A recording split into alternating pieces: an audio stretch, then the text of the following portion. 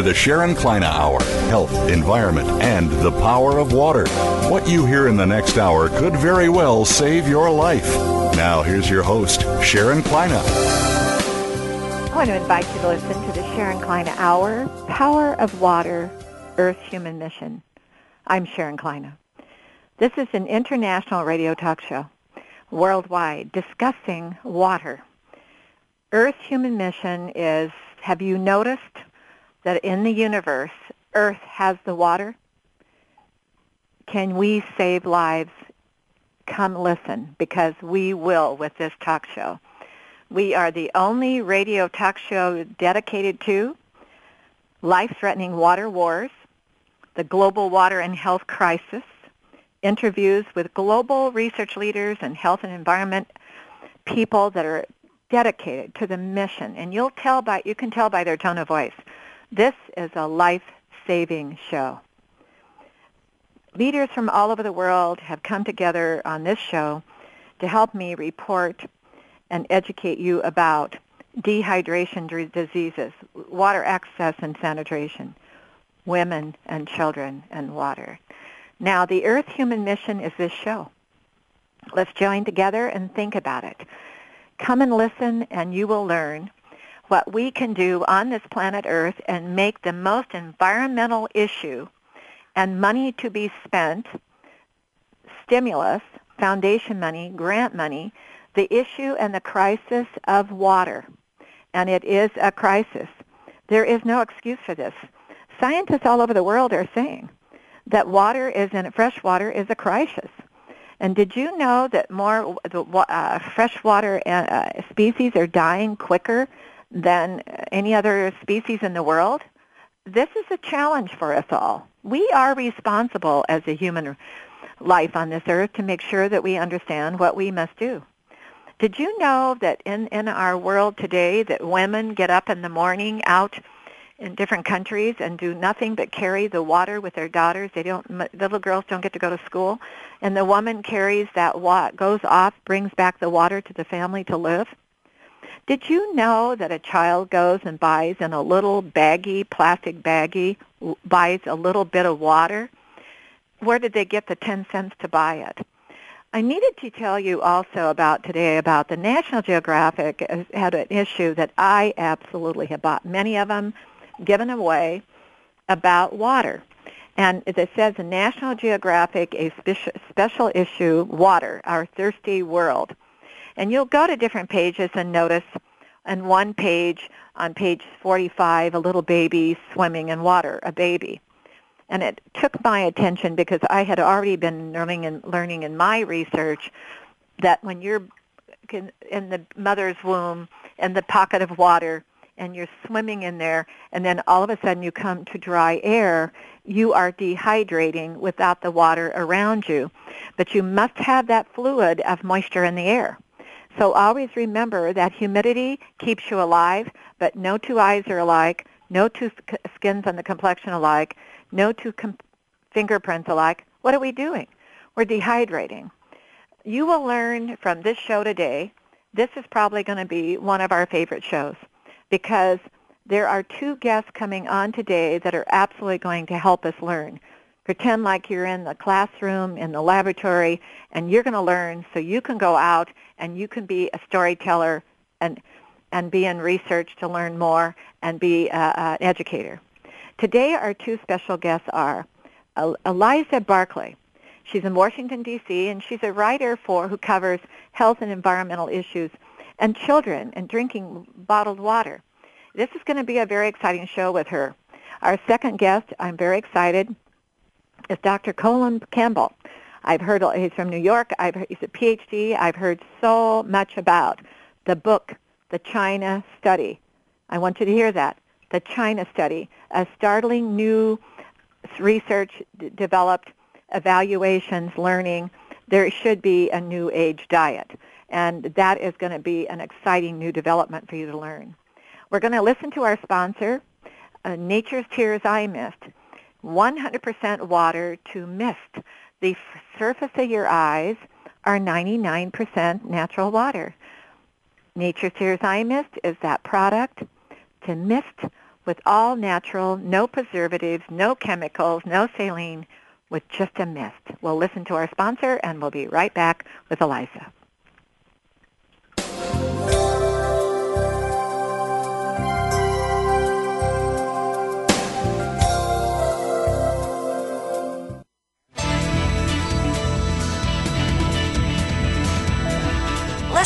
Listen.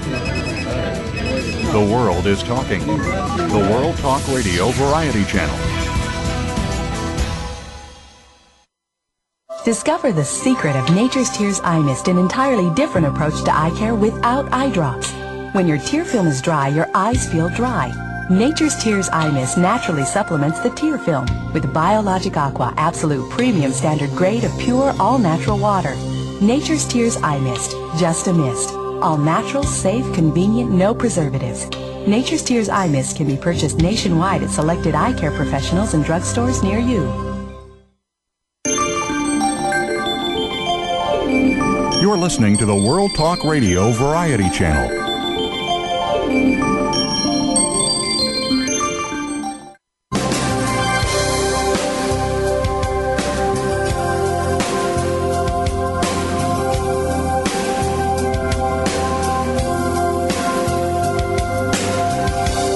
Listening to the Sharon Kleine Hour, Health, Environment, and the Power of Water.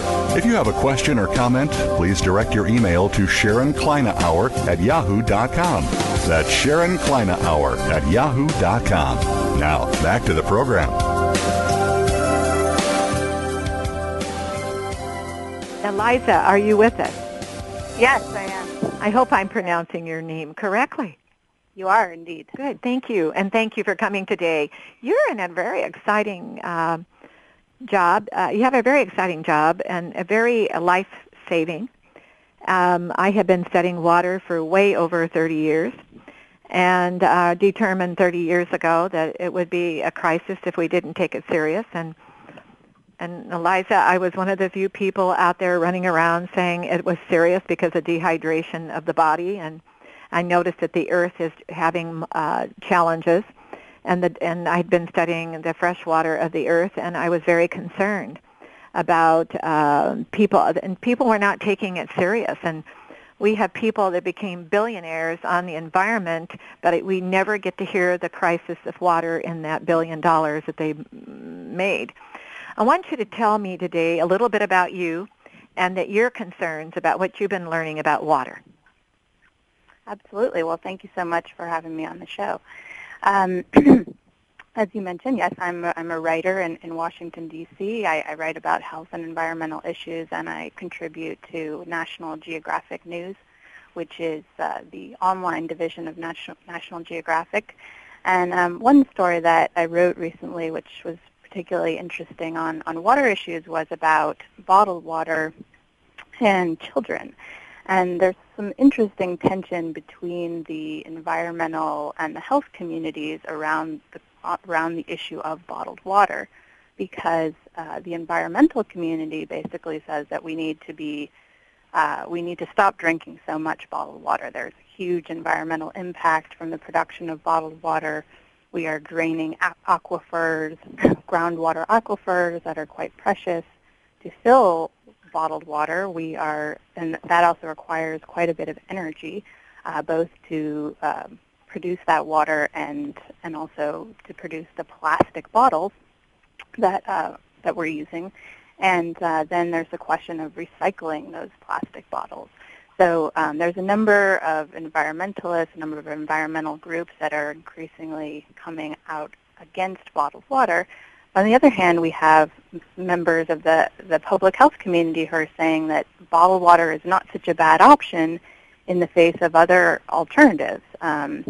Tap water in this country, while in most places is very high quality, in some places is still contaminated by lead in some of our oldest cities, and in some schools, in fact, there are still lead contamination problems. So the health community is saying maybe children should be drinking bottled water, in places where lead contamination is still an issue. And then the nutrition community is also saying perhaps bottled water is a better alternative than sugary beverages like Coca-Cola or sugary juices. So there's sort of an interesting tension here between all these three communities around the question of bottled water. Well, let's start out with what had you learned about, and I always say this is a classroom, and you're our professor today. And I've been studying water for 30 years, and Eliza, I'm one of those people. The reason I chose to have a radio talk show called The Power of Water, and years ago people said, oh my gosh, I'm sure people are going to be interested in listening. I found that people are interested. And I had been a guest speaker all over the United States, other parts of the world, national television, and I could go on, schools and so on. Mm-hmm. People are fascinated about how important it is because it isn't the news. You know what we find, Eliza, thanks to what you're doing, but people are only get fascinated because the news made a big story out of it. Can you and I make a big story out of the fact that without the water there is no life? And the fact that dehydration diseases are because we're not drinking enough water. Aquifers are still holding a lot of water. The ocean's coming up, but fresh water is becoming endangered. When you decided to get involved in this, what was your mission? What startled you? What was your little push button that made you for you to decide there's a story here that should be told? Well, that's an interesting question. I guess bottled water has interested me because I see it, we see it increasingly everywhere in cities. It's sold in every store and every street corner, and you start to see those plastic bottles piling up too, and you start to wonder, where are they going, and also should we really have to buy our water? I mean, water is free, and fortunately in this country our public water supply is pretty good. It's quite high quality, and so I think that there's a question here about whether we should be buying our water out of bottles and whether there are companies that are making a lot of money off this, and if this is right. Have we been persuaded to buy water and believe that it's better quality when our tap water is just fine? So I think that's something I started to notice because everybody finds themselves in need of buying bottled water every now and then, whether you're at somewhere at a sports stadium, for example, in the summer and it's very hot, or you're just walking around. Bottled water is handy, it's portable, but there is an environmental cost to that, and if you start to wonder about it and start to research it, you find that indeed, yes, there are a lot of concerns around. I'm going to ask you, what did you learn in your research that made that statement of people saying somebody is making money at providing the jobs to make the plastic, to make the bottles, to recycle those bottles, and there's a concern of maybe somebody just wanting to make money, or the fact that there may be a chemical in the plastic that maybe needed to be understood. Where I'm coming from is I believe, Eliza, and let's think about it for a moment. Mm-hmm. People have to drink more water than they were drinking. They have to. They've got to get out of bed and begin the day with water. Everybody, every scientist, everybody all over the world in research has said we're not drinking enough water. What is stress? Those 50 trillion cells are not getting enough oxygen and water. They're becoming toxic. What is a disease? If your cells get too toxic. We try to encourage 8 to 10 glasses of water a day. What do you do to get people to be encouraged to find it convenient? Because people, Eliza, want convenience. And they're walking around carrying the water to drink for convenience, to be able sure they're drinking water. And when it's like I had a very, very exciting doctor on here, Dr. Effie Chow, and very, very well-known doctor all over the world. And she said, people are drinking pop, they're drinking Mountain Dew, they're drinking all these things. But would you take a bath in that? No, you've got to be drinking water. So what did you learn along the way to try to get people to encourage those 8 to 10 glasses of water a day? You mentioned the pipes. yes, you're right about the lead. It's serious. And and in the pipe, every time you go to turn on the faucet, the hydraulic of the water comes up and picks up anything that was left in the pipe after you turned it off. And there's things to learn for all of us, to learn and educate. And you're the writer. You can be the storyteller for us. My talk show will be the news reporting around the world, because this is a world talk show. But what did you learn about, now you learned a lot about kids, and we want our children to be drinking water from birth. What have you learned about children and water? Well, one of the more interesting things that I found surprising was that, in fact, the drinking water in our schools is perhaps not as safe as we think it is. The Associated Press did a fascinating investigation in September of 2009, and they found that the drinking water in schools in 27 states is contaminated with lead and other toxic substances, generally from pipes that were soldered with lead, and these are quite old pipes, right, that were installed before 1985. All of the pipes that we have installed since then, of course, do not have lead. But in some of these old cities like Chicago, Los Angeles, even my hometown of Washington, D.C., we still have some of these old pipes that are connecting the school to the water main that have not yet been replaced. And I think all these cities are working to replace these old pipes, but there were a lot of pipes, and they haven't gotten around to it in some places. So unfortunately, lead is still flaking off of these pipes and making its way into drinking water fountains. And the other thing, too, that we've done a little study, and they've been studying out there, is even the new plastic pipes. You know, it can't be what collects in those plastic pipes. Now, I don't want the world to be afraid. What are we going to do as educators to get them to drink water? What did you learn? What is the way to get these kids and people to drink water, not soda pop, not a juice and water, but to drink enough water a day? What did you learn? Were there some secrets out there that you learned? Well, I think on this particular issue of lead, I interviewed a man named Mark Edwards, who's an engineer at Virginia Tech, and he's one of the top experts on the lead in school water problem. And he suggests that school districts need to be encouraged to replace some of these pipe systems, and then there's also some simpler options like putting filters on taps to remove lead. So those are not very expensive. It's easier than replacing all the pipes. Or also you can flush the water fountains if, say, on a Monday morning to make sure you get the lead out of the pipes. And then I think on that other issue of the sugary beverages in schools, that a lot of schools just don't have enough water fountains or water options available to kids. So I think that promoting water in schools, if lead is a problem, then maybe bottled water is a temporary solution, but just promoting water as a beverage for kids in schools is important. But even if you had lots of water fountains, when I was young, they used to have what they called, I'm 68 years old, almost 69. I remember way back in time, Eliza, they used to have a moment break out of class, and you go have a drink of water at the fountain. How much water can you drink at the fountain? Not much. I'm not sure. You can't drink very much water standing there, leaning over, trying to get it in your mouth, suck it in at a fountain.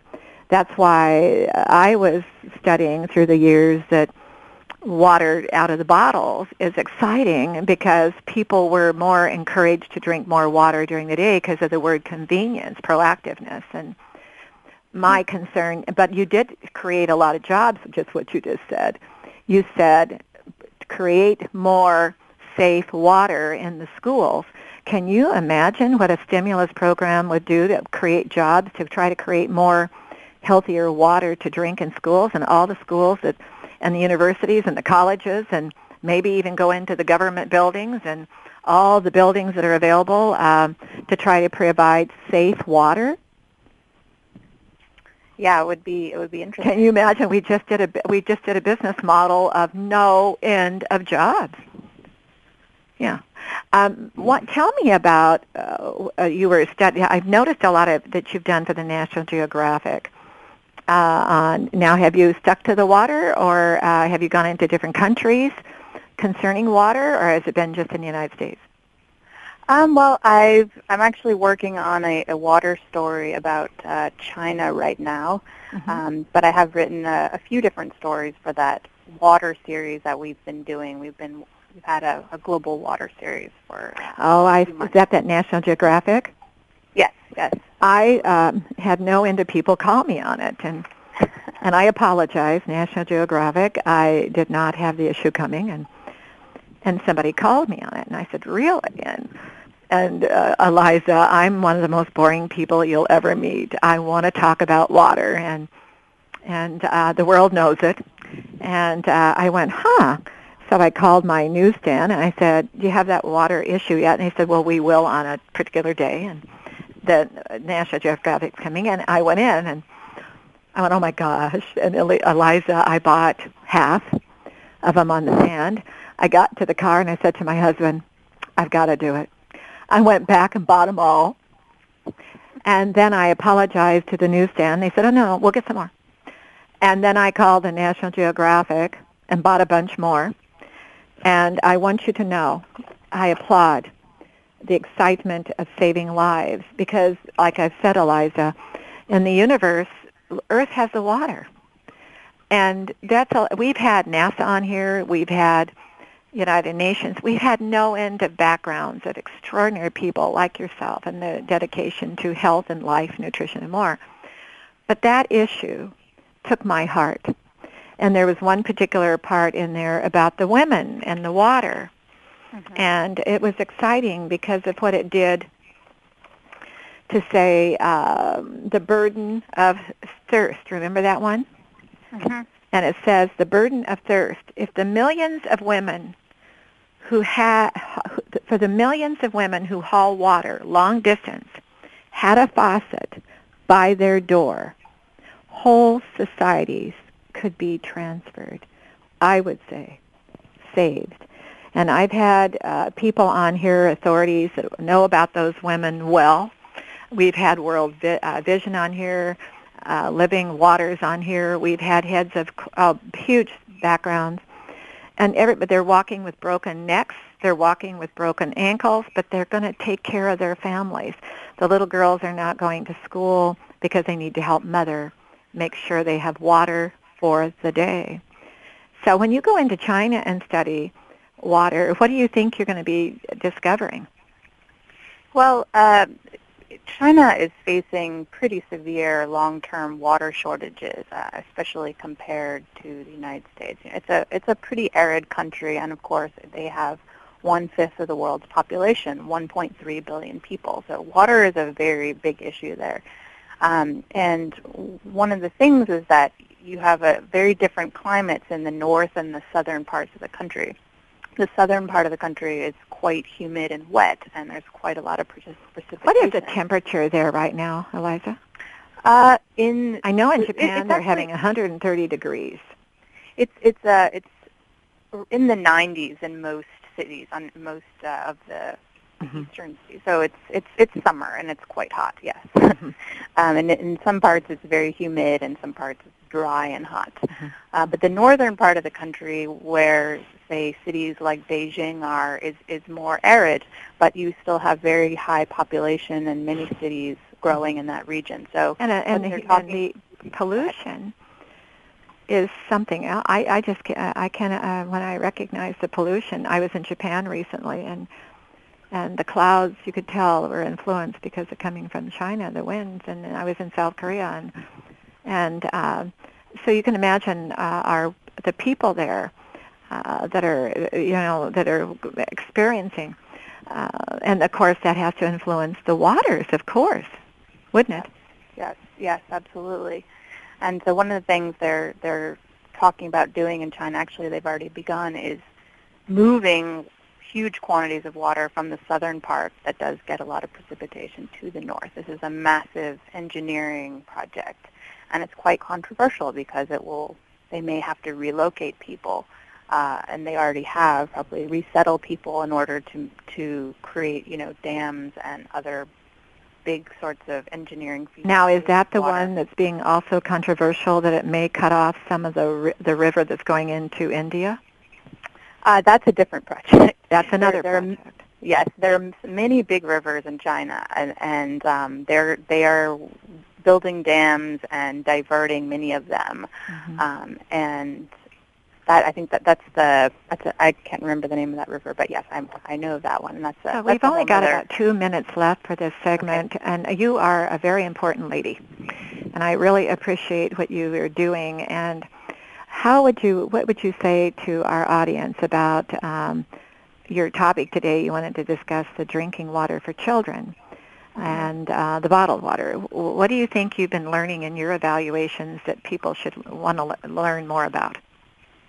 Well, I think that what in my interviews with different experts on this topic, I think that the bottom line is, we need high quality, free, plentiful tap water for everyone, and that includes people in the developing world as well. Bottled water may be convenient, it may be necessary in some situations. For example, in a school that has lead problems, it's a temporary solution, but overall, we need to improve our public water utilities and make sure that they are clean and safe and accessible for everyone. Okay, we're out of time, but I think your statement about the idea of going into all these buildings and learning how to filter and providing a filter system so people can drink all the water they want that they know is safe. That was I really thought that was a great idea. I'd like to have you on again and to hear more about what you're writing and what you're doing. You are a missioner doing a mission work as far as I'm concerned, and keep up the good work. And if you ever have a topic that you would like to discuss before we've called you, you give us a call. Okay. Well, thank you so much for having me. Well, you have a nice day, and thank you again for your time. Okay. Thank you. Bye. Bye.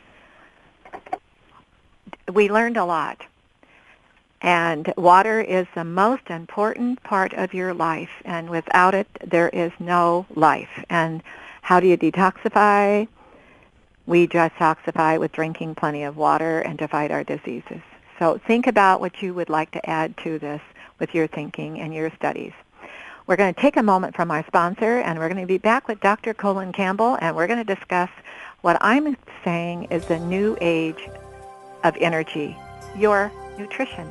Well, listen to our sponsor, Nature's Tears Eye Mist, the only method of moisturizing the surface of the eye with 100% natural water, because the surface of your eye is 99% all natural water. Well, listen to our sponsor, and we'll be right back with Dr. Campbell.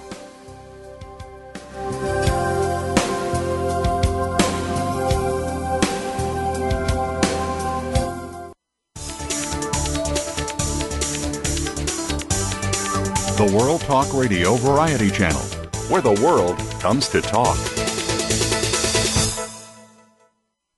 Discover the secret of Nature's Tears Eye Mist, an entirely different approach to eye care without eye drops.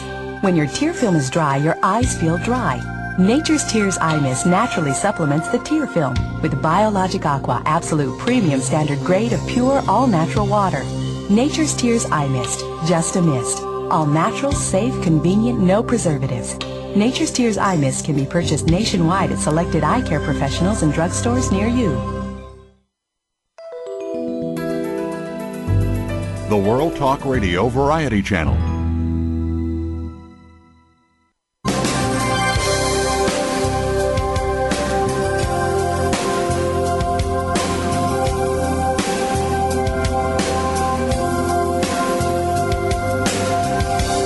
Listening to the Sharon Kleine Hour, Health, Environment, and the Power of Water. If you have a question or comment, please direct your email to SharonKleineHour@yahoo.com. That's SharonKleineHour@yahoo.com. Now, back to the program. Dr. Campbell is not available at this moment. He may be able to come on. We're having a technical problem. And we had Eliza on Barkley. And we were learning a lot about what the Power of Water radio talk show is about is worldwide we're in a water crisis. And school systems, she had made a report that the research had proven that in the United States, the schools are in a water crisis. In my research, when I ran into that some time ago, it's the pipes.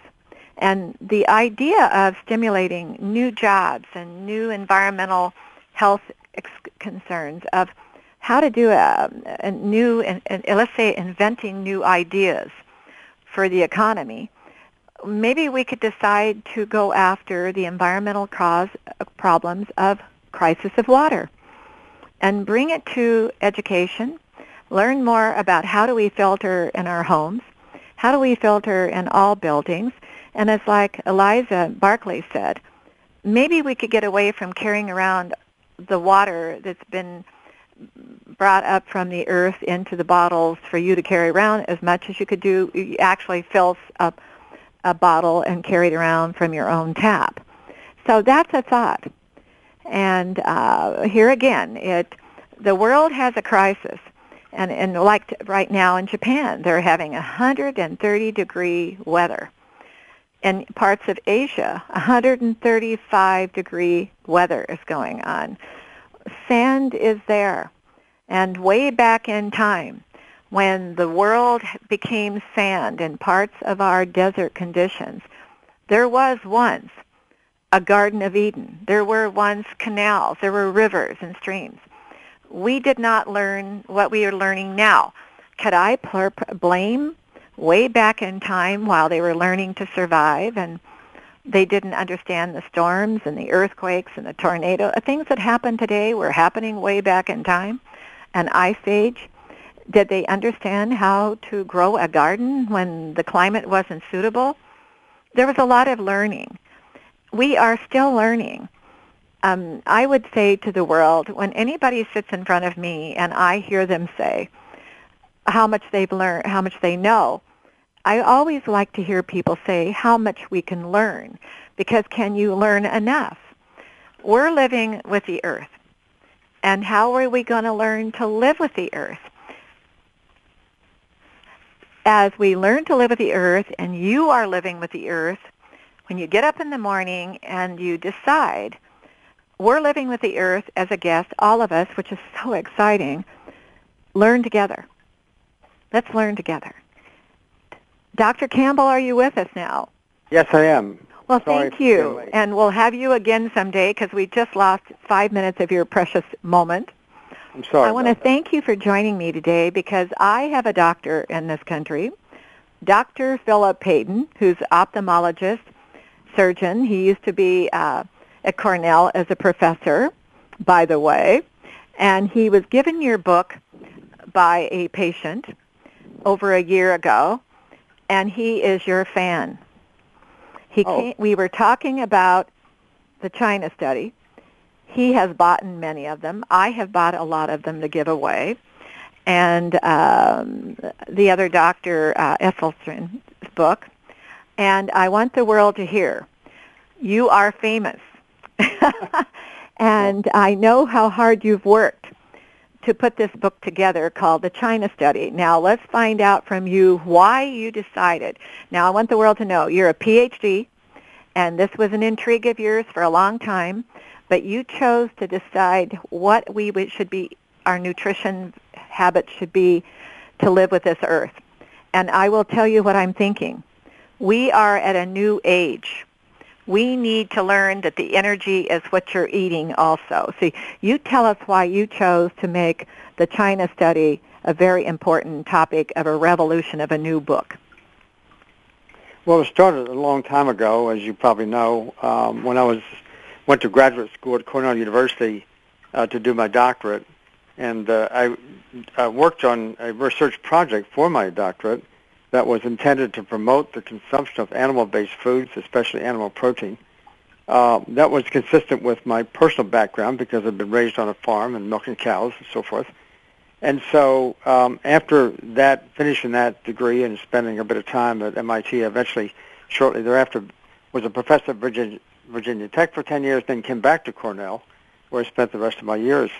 And during that time, starting with that idea that, protein is so important, I then got involved in the Philippines with a project that we had there attempted to help malnourished and starving children get a little better nutrition, if you will.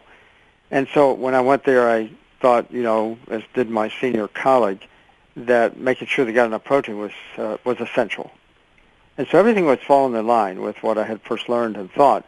But then I eventually learned about, I also had an interest in cancer, by the way, and was setting up a laboratory in Manila to look at a particular kind of cancer and a situation there. But I learned, half as it were, in a rather fortuitous manner, I learned that protein was connected with cancer in a way that was exactly opposite of what I would have thought.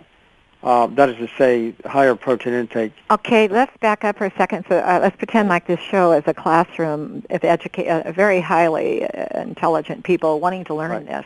Okay. Now, you found that in your original life of what you had been learning, and you were influenced by protein.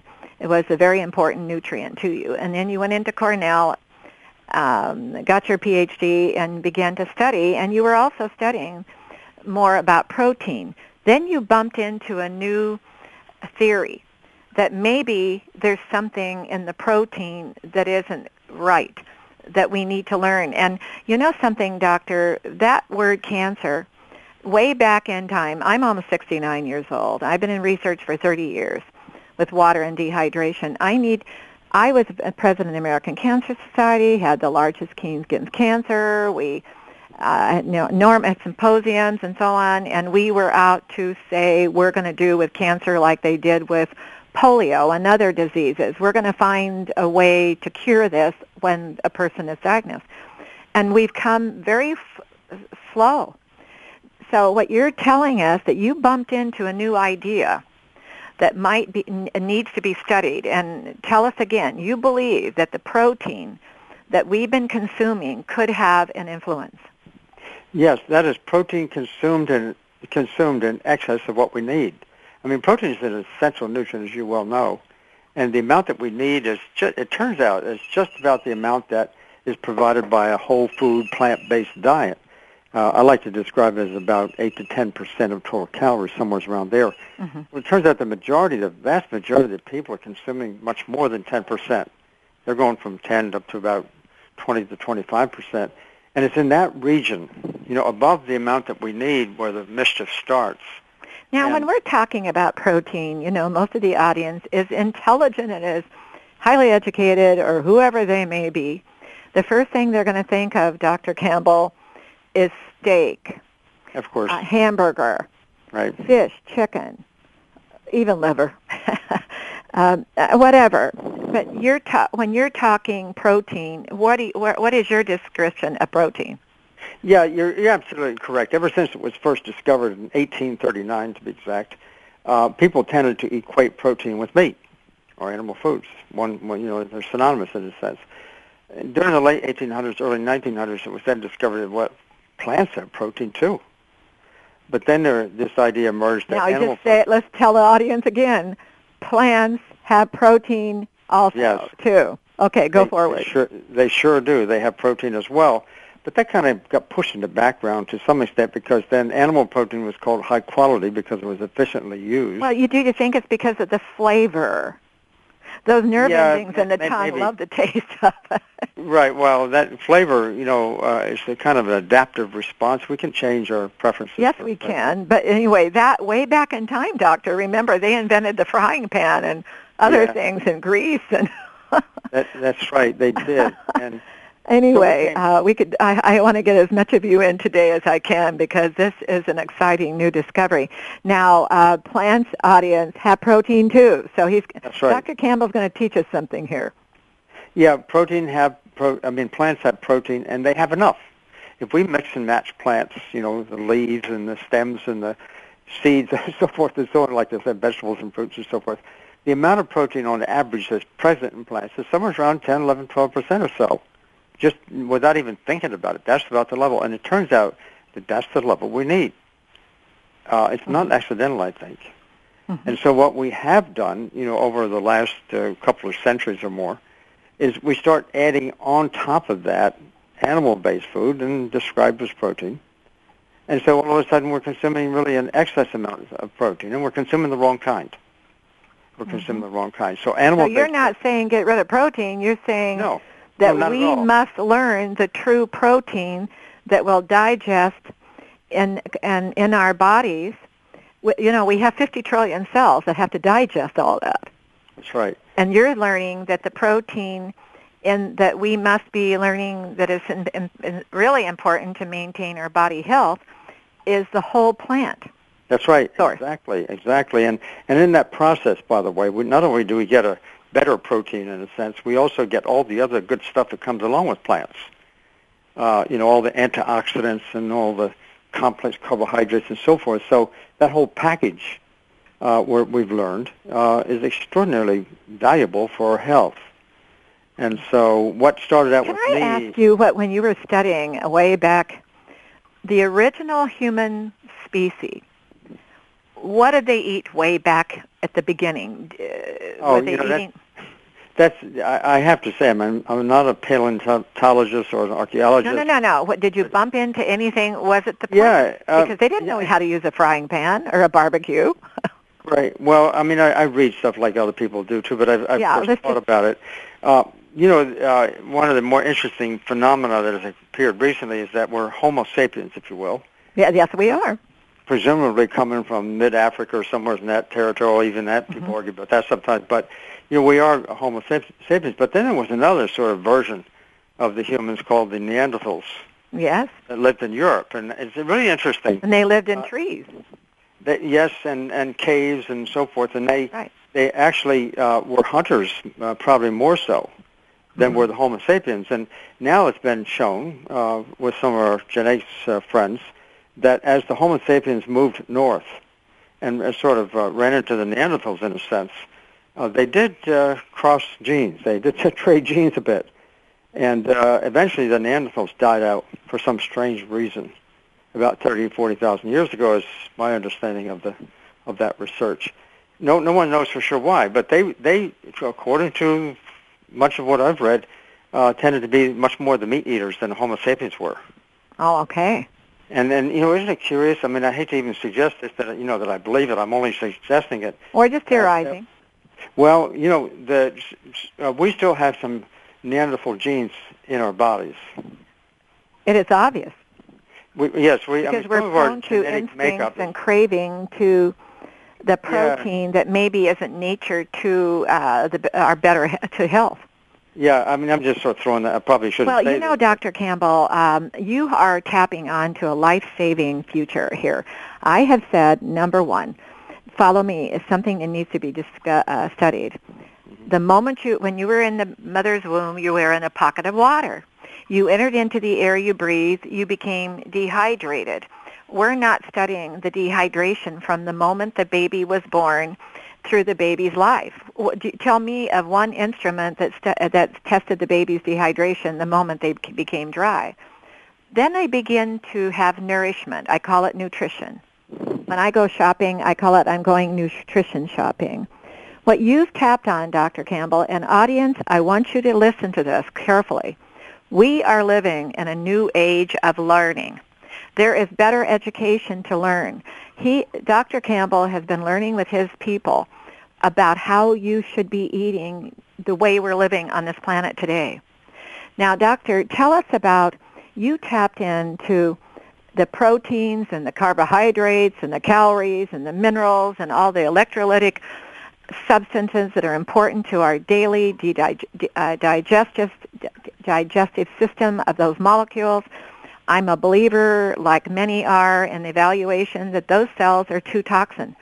You've been learning that the new plant life, the new plant studies, that if they got into a whole plant diet a day.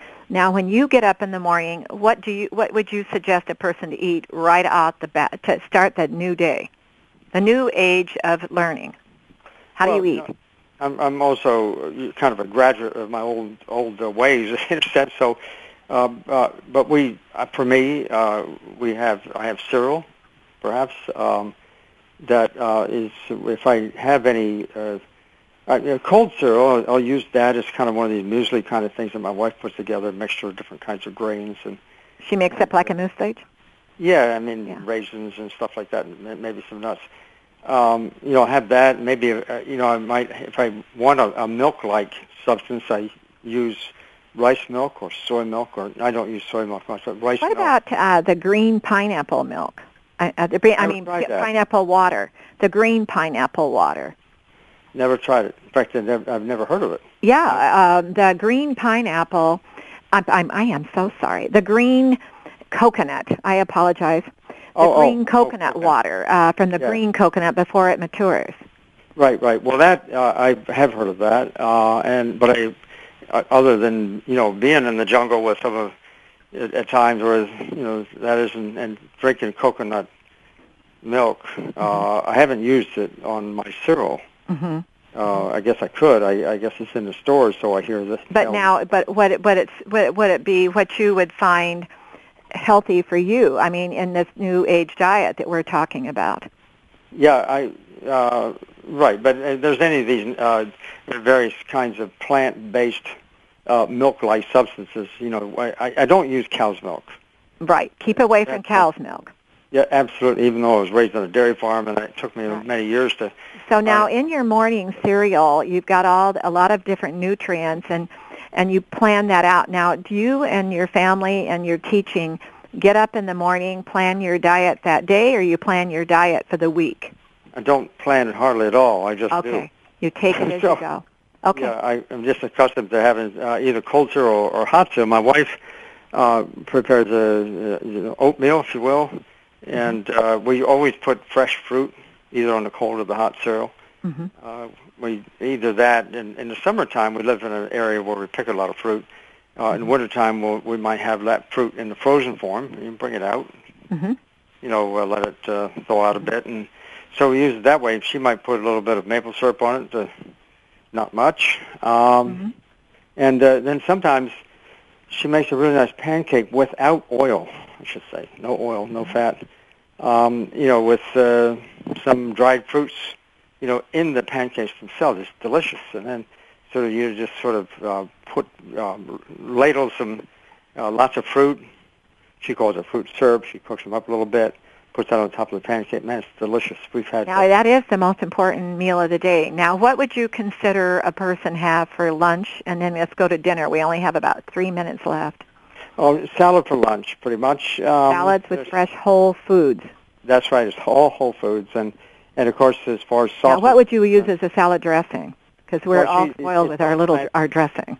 Yeah, plant-based again. Plant-based. Yeah, I mean, there's so many different kinds, and she makes her own too. And so we'll have that at lunchtime, maybe with a starchy food like maybe rice or potatoes, perhaps. Now, in rice, would you recommend? I read brown rice. Yeah, exactly. Stay away from white rice. Any kind of grain, in fact, we use in the whole food form, like whole wheat, whole grain, and so forth. In the evening, then we'll have, early, I should say, early in the day. We don't eat late. We eat early in the evening, and we'll have, the finish it off with the regular meal, and she has all kinds of, dishes. Most families will have in the neighborhood, you probably know, 7, 8, 9, 10 or so. Different kinds of menus that they'll be attracted to, and they kind of rotate through those, that number of menus. Mm-hmm. And so she'll... now, when you say you have a regular meal, I want you to tell me what you think a regular meal is. We've only got 1 minute left, and I've got to have you back on. Okay, regular meal is all plant-based. All fresh plant-based. Vegetables, especially when it's cooked with mostly vegetables. Uh-huh. Whole grains. All fresh. And no fat. No oil. We don't add any oil or fat or sugar. So, real quickly, what do you add for a seasoning for that taste on that tongue? We're so spoiled. Oh, some different kinds of. It depends on what it is, but some of the spices and things like that to kind of spice herbs it up. And Herbs and. Okay, we only have no time left. I hope I can get my program director, Polly, Featherton, to call you and do this again. I lost 5 minutes here, but I want to get into this. I believe we're in a new age. We need to learn how to eat. And I agree with you. I think there should be more study about the dehydration of those cells, how to digest those cells, how to get rid of that toxin by cleaning them out with whole food. And people need to learn. We're living with this earth. We're living in an era. Let's get smarter. Listen to you. And we will have you on again. Well, I want to thank you for joining us. And everybody, there is a book out called The China Study. Dr. Colin Campbell, Campbell. And you will learn a lot. And there is a lot in the food you eat. It's called Nutrition for Life. It's the energy of your life. Doctor, thank you for being with us. Thank you. You have a nice day. Dr. Campbell has come up with what I'm calling a new age idea to think about and begin to eat better. We're eating too much sugar. Way too much sugar. You wonder why you're under stress and your anxieties and you can't comprehend and all of these just things that are happening to us. And we get up in the morning and we think, oh my gosh, I got to begin this emotional day. Well, what is a day? Solve your obstacles, work with the day. There is so much to learn. This is why this show is so exciting to me. And sometimes I'll say to my audience after I've had these special, wonderful guests, wow, what can we learn about living on the most beautiful place in the solar system, the planet Earth? Earth does have a secret. Embrace your life, every precious moment, like you are on a Earth human mission. But Earth does have a secret, I've learned. Don't say goodbye, because you are on a mission. You'll be left behind with a legacy and be immortal. Leave something behind for us all to learn. Let's be educators. I want to thank you for listening. Have a nice day, and you be well.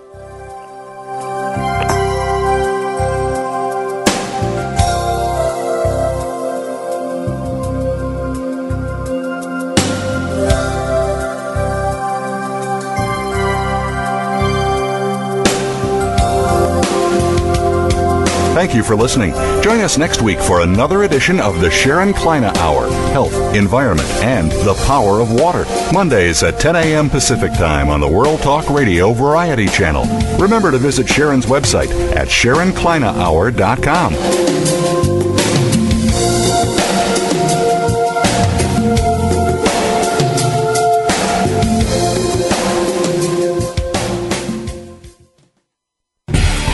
Thanks again for listening to the preceding program brought to you on the World Talk Radio Network. For more information about our network and to check out additional show hosts and topics of interest, please visit worldtalkradio.com. The World Talk Radio Network, where the world comes to talk. The views and ideas expressed on the preceding program are strictly those of the host or guests and do not necessarily reflect the views and ideas held by the World Talk Radio Network, its staff, and management.